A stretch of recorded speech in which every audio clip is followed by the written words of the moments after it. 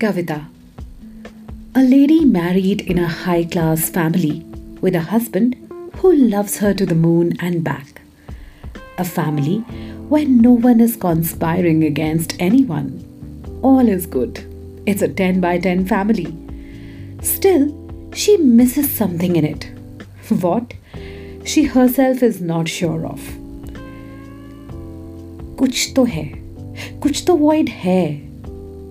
क्या है? खुद से कभी पूछा ही नहीं कविता ने. राम ने शायद कोई रीजन, कोई वजह भी नहीं दी कविता को उस क्या का आंसर सर्च करने के लिए. फिर एक दिन she was taking a shower and suddenly she saw herself in the mirror, wearing nothing.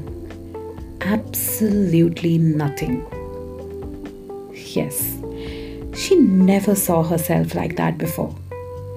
इसके पहले कविता ने खुद को हमेशा कभी राम की निगाह से देखा, कभी मदर, कभी सास, तो कभी kids.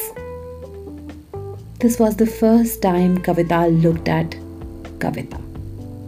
She realized what she was missing. She's all about what the world around her wants to look in her. She has never been treated badly to feel bad about herself.